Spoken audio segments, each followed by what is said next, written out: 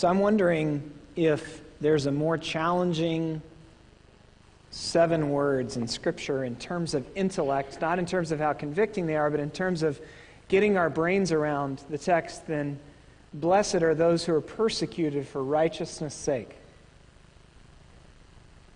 Then there's the promise, "For theirs is the kingdom of heaven." Then it's repeated again in verses 11 and 12. But just on its own merit, from a challenge to our intellect, what does it mean that blessed are those who are persecuted for righteousness' sake? For theirs is the kingdom of heaven.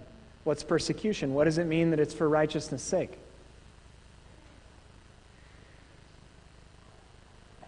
I think Jesus is, I think his tone at this point, this is the very beginning of the most important speech in human history, if Jesus of Nazareth is indeed who he says he is, if he indeed rose from the dead. And he's describing what it looks like internally and externally to be a follower of Jesus. So he says, "Blessed are the poor in spirit. Blessed are the pure in heart. Blessed are those who mourn, the merciful, peacemakers." And then he says, "Blessed are those who are persecuted for righteousness' sake." And I believe he has a tone of lament. And what he's painting a picture of and then asking us to live in the tension of is the fact that he has purchased a flourishing life for us. And yet, it will not always feel like a flourishing life, right? That word, blessed, does not mean favored, though you could include that in what it means. Oftentimes when we say blessed, we're talking about a specific situation. A friend said, "I'm blessed and deeply satisfied," thinking through the text. I'm not against the word blessed, but the word here in Matthew 5 is thick and deep and profound and lasting. It actually transcends heaven and earth and even gets to the new heavens and the new earth. You see that in the promises. For theirs is the kingdom. And then he says of heaven. So it challenges us that Jesus is saying, this is the flourishing life. And it includes persecution. One pastor says it's deeply satisfied. Deeply satisfied are the persecuted? Really? That's one of the most important things Jesus ever said? That's the beautiful way of being in the world? Long-term following of Jesus comes with a reward. Jesus speaks very clearly and repetitively about that in the Sermon on the Mount. And it will sting periodically, at least, if not consistently. That's the persecution. But what's the alternative, though? What's the alternative to the neighbor love that Jesus commands? Selfishness, right? What's the alternative to pursuing justice and peace and love of God and neighbor where we find ourselves? Apathy. What's the alternative religiously? A lot of the current religions would preach escape is our only hope. Or worse, a religion where we act in a certain way and then God. Have you thought about our default?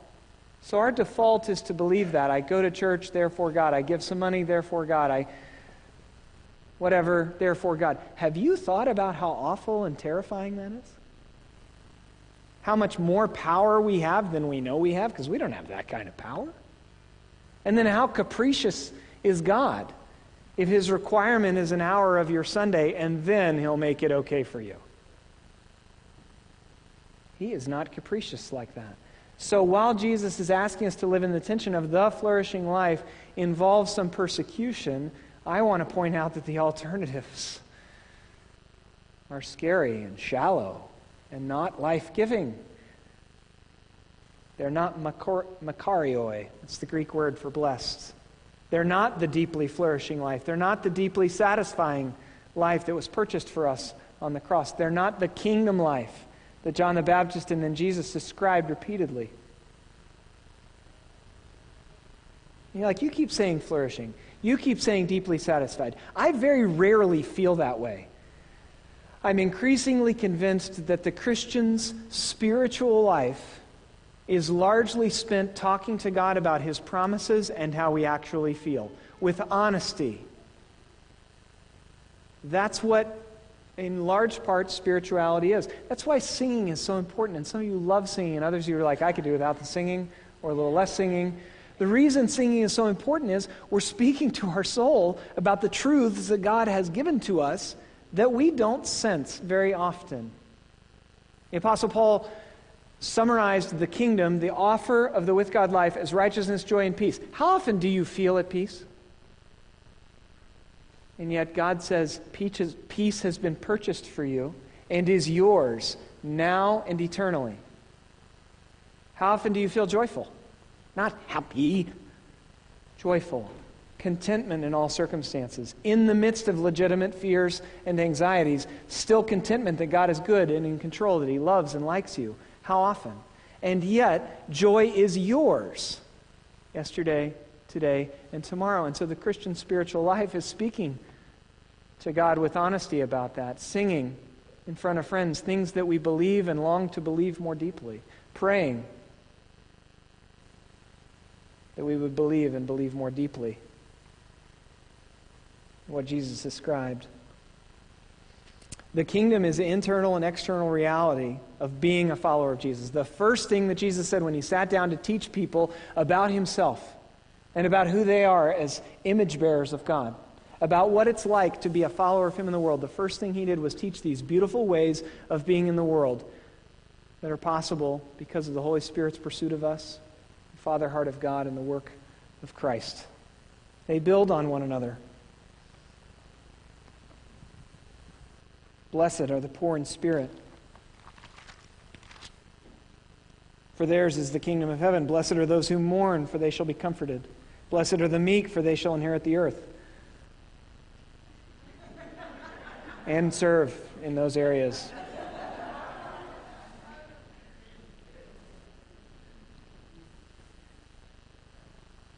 A lot of the lists in Scripture, the chronology of them doesn't matter. So it matters in the commandments, but it doesn't matter in Galatians.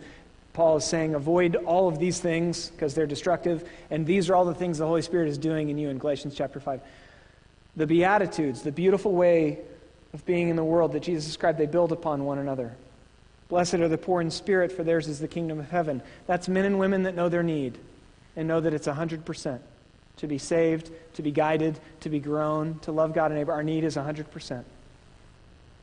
Blessed are those who mourn, for they will be comforted. That's not about suffering. That's about us understanding that we long for love and peace and justice. We have a role in that, and we so often don't meet those standards, and we are sad about that. Blessed are the meek, for they shall inherit the earth. That's us knowing that we have strength, and we learn to extend it gently. That's what meek means. Not weak. It's actually the opposite of weak. It's strength that's accessible for our neighbors. Blessed are those who hunger and thirst for righteousness, for they will be satisfied. The Holy Spirit is growing us. It's also groaning on behalf of creation. Growing us in a desire for righteousness as God defines it. And every time I say that, I wonder if you know what I'm talking about. Have you read the Sermon on the Mount, Matthew 5 and 6 and 7? I think it probably take about 20 minutes, maybe 45 if you go slowly with it. That's righteousness as God defines it. How to give and not give. How to pray, how not to pray. How to use your hands for love and not for violence. Use your eyes and your imagination. What to do with our anxiety in light of the Father heart of God and the work of Christ. These are pursuing righteousness as God defines it. Blessed are the merciful, for they shall receive mercy. I increasingly believe that's the opposite of our desire to control everybody. Mercy instead. Doesn't mean we're not honest about our relationships. Blessed are the pure in heart, for they will see God. That's single-minded. We're grown in our single-mindedness towards God, knowing that He knows more about our happiness and what it means to live a life of life than we do. Blessed are the peacemakers, for they shall be called sons of God. And blessed are those who are persecuted for righteousness' sake, for theirs is the kingdom of heaven. And then Jesus expands this a little bit. Some people would say there are 9 Beatitudes. Some people say there are 8 Beatitudes. You make up your own mind about this. I think this is an expansion of the 8th one. Blessed are you when others revile you and persecute you and utter all kinds of evil against you falsely on my account. Rejoice and be glad. For your reward is great in heaven, for so they persecuted the prophets who were before you. Flourishing are the persecuted for righteousness' sake. The reason I haven't attempted to define persecuted yet is it's key that we remember for righteousness' sake. It's not, well, it's flourishing to be treated hostilely because of what you believe, which is kind of the dictionary's definition of persecution, right? Like, that doesn't make any sense. We're not sure how that plays out into our life. Jesus didn't say, blessed are the persecuted. He said, blessed are the persecuted for righteousness' sake. I believe this is a long-term description of the flourishing with God life. What he's saying is that women and men who follow him will pay for it sometimes in the culture with their family. Their own false self will question them about it. And the evil one will certainly not leave you alone when you lean into the righteousness as Christ describes it. I think it's a long-term thing. I think it has a lot less to do with individual moments. When I was in college, I was in a fraternity with about 105 other guys, and there were about 70 of us that lived in the house, and I didn't drink at the time. I do now that I'm a pastor, which I find very interesting. But at the time, mostly for Christian reasons, but also because of addiction that runs in my family, I didn't drink. And I was mostly friends with the guys in the house. And one night they hot glued an article to my door from The Onion called Jesus Converts to Islam. And it was a long article, 3 pages, and they really hot glued it thoroughly. Like, lots of hot glue was involved. My favorite line from the article I still remember was, the most confused group are the Jews for Jesus, who've now split into 3 factions: Jews who are now for Allah, Jews who are still for Jesus, and Jews who are for just being Jews again. Sometimes when I hear people talk about persecution, be it churches or political conversations, that's how it sounds to me. Because the with God life is not about a momentary pushback, whether for individuals or for groups. The with God life is not about that time that somebody thought it was weird that you're a follower of Jesus. It's the over time reality of living in a broken world that won't honor our decisions to be generous, or our decisions to love well when it's difficult and do the hard work of repentance and reconciliation.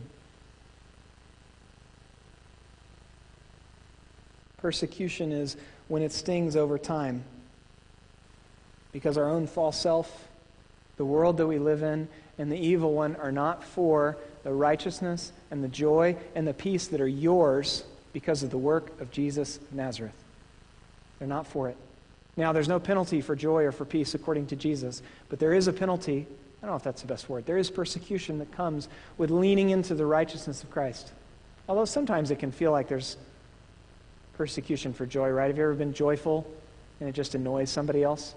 Or you're at peace about something and they're afraid? I think that happens with followers of Jesus too.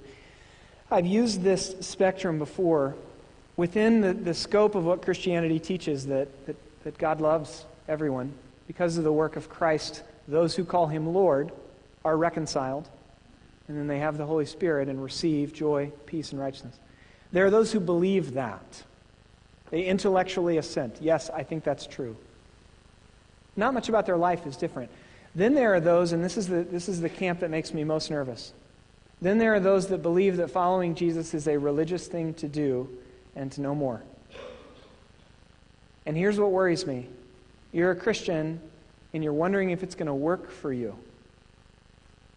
Is it going to make your everyday happier and better?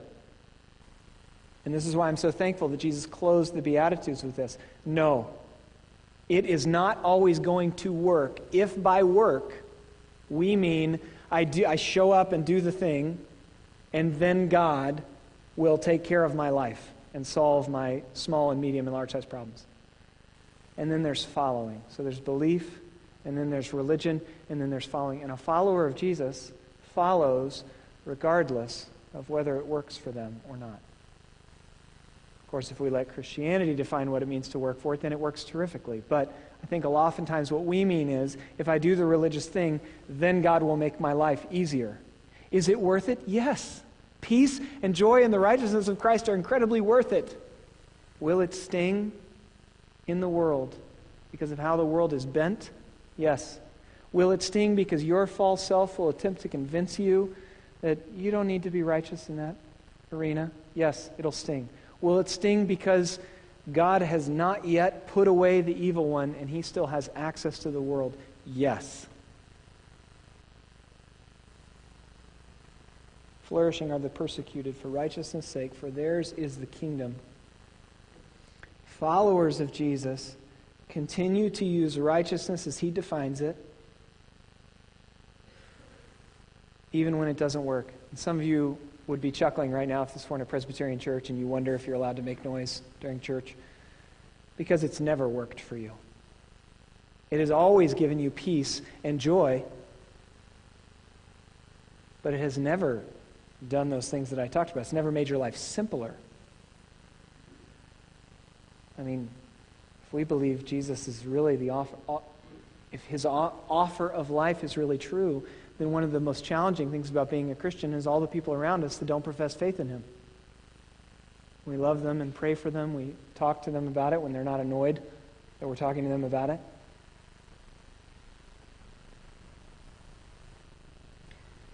The reason I bring up belief and religion and following is to remind you something I hope you know is true, but I want to remind you again. The reason to believe the gospel of Jesus of Nazareth is not because it brings peace, though it does. The reason to follow Jesus is not because it brings joy, though it does. The reason to follow Jesus of Nazareth is because it's true. Because 2,000 years ago, a man lived 30 years of sinless life. We didn't even know it, except for an incident when he was born and when he was 12. And then from 30 to 33, he began explaining who he was and who you are and who I am and what God is like and what God is not like and what it looks like to be one of his followers and to flourish in the world. Then he predicted his own death. And then it happened. If you believe that to be true, then you follow, regardless of whether life got a lot simpler or not. Blessed are those who are persecuted for righteousness' sake, for theirs is the kingdom. Not because they earned the kingdom, but over time, the kingdom in their life was visible at times. The fact that they were poor in spirit and mourned and longed to love well and knew that they didn't have it in themselves naturally to do all that, and they leaned on Christ, becomes clear over time.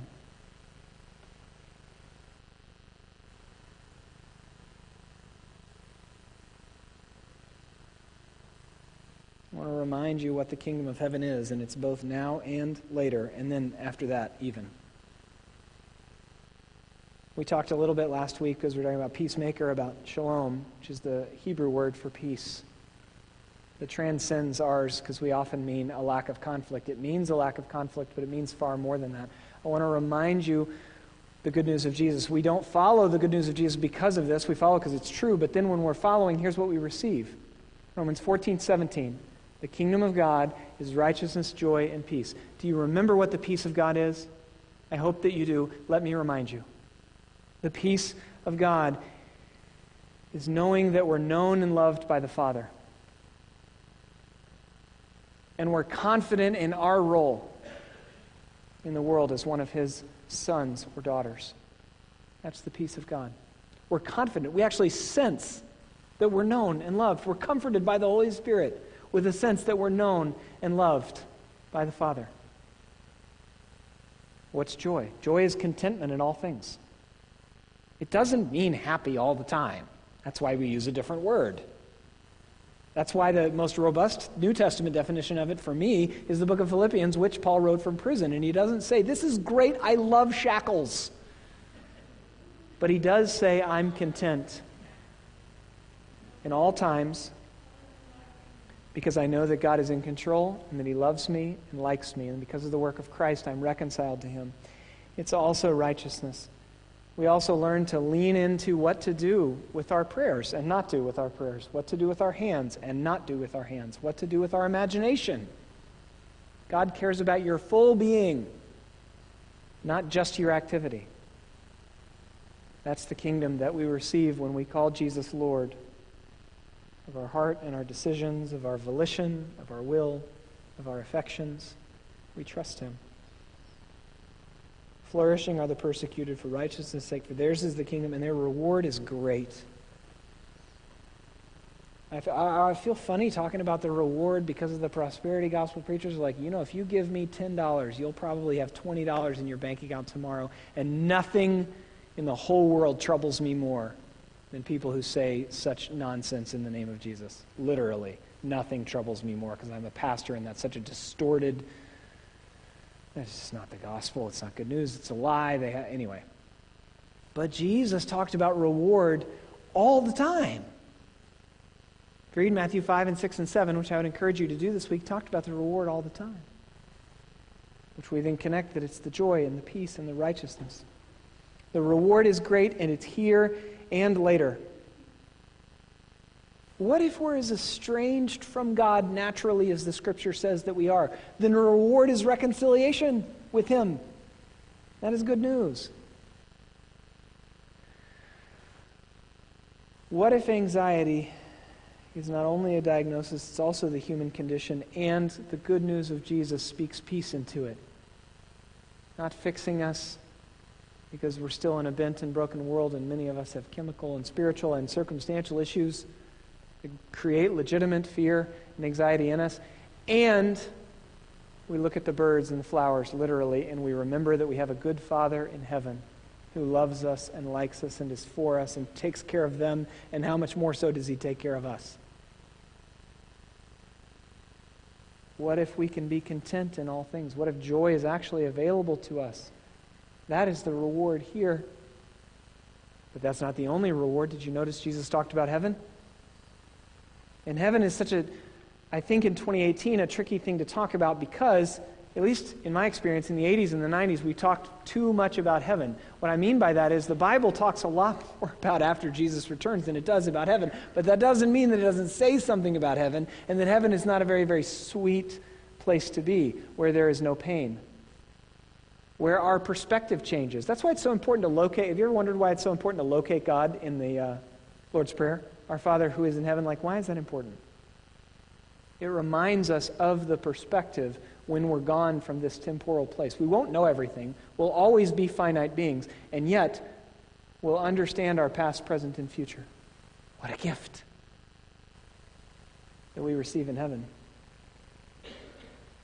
And yet it's not only that we receive the kingdom today, it's not only that we get those sweet gifts, and that's not all there is to say about heaven, it's also that we're waiting for Jesus to come back, at which time his kingdom is not just the internal and external reality of a follower of Jesus, his kingdom is everywhere. You'll have work to do, and it will not be annoying. That's a little bit simplistic, but it's true.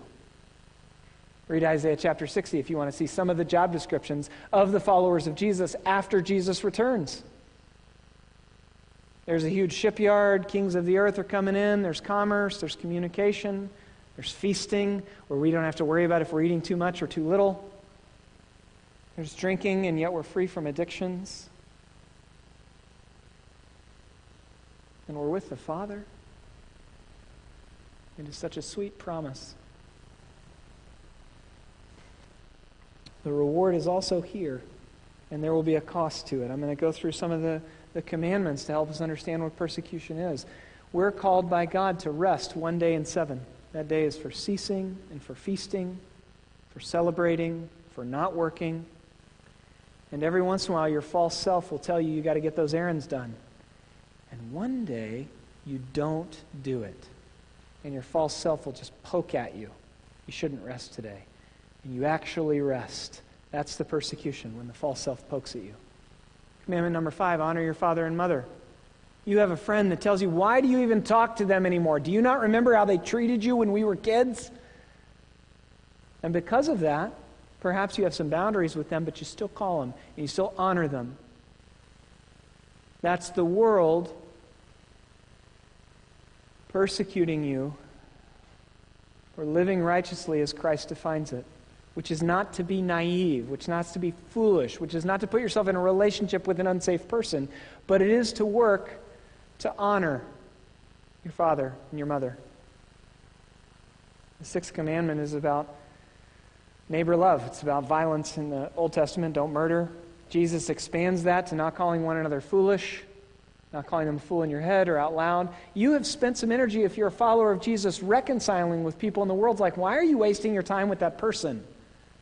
You were fully justified in calling them a name. They were being whatever. But you have taken some time to go back to them and say, I'm sorry about that. Would you forgive me? I'm not going to do that again. Which is, by the way, forgiveness, repentance, reconciliation, which is the Christian path for relationships. We'll start talking about it in a couple weeks. And the world will not understand. And the world will poke at you. And that's the persecution. You will wonder if it's worth it, and yet Christ is saying, unequivocally, it is worth it. Though it will still be disorienting to live here until I return and make all things new.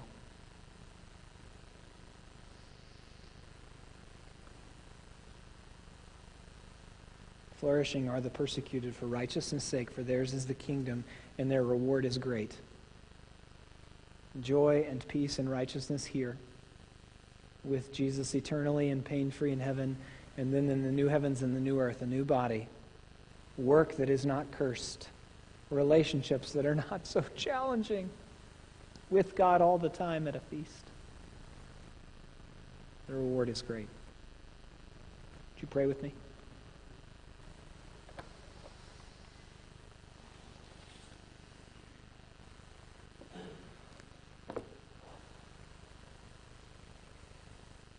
Father in heaven, we praise you and thank you that we are yours and you are ours because of the work of Christ, your pursuing love and the Holy Spirit. We praise you and thank you that we can sing what we believe. Lord, help us to believe it more deeply, that we are indeed reconciled to you, that we are given joy and peace and righteousness as we trust you. In the places, Lord, where it is not intuitive, where it is not clear to us that your commands are right and good and true, would you help us to follow and to trust you? For the men and women in here, Lord, that are being persecuted because of their long-term following of you, either by their false selves, by the world, or by the evil one, would you comfort them, Holy Spirit? Would you give them peace and joy that they can sense? Amen.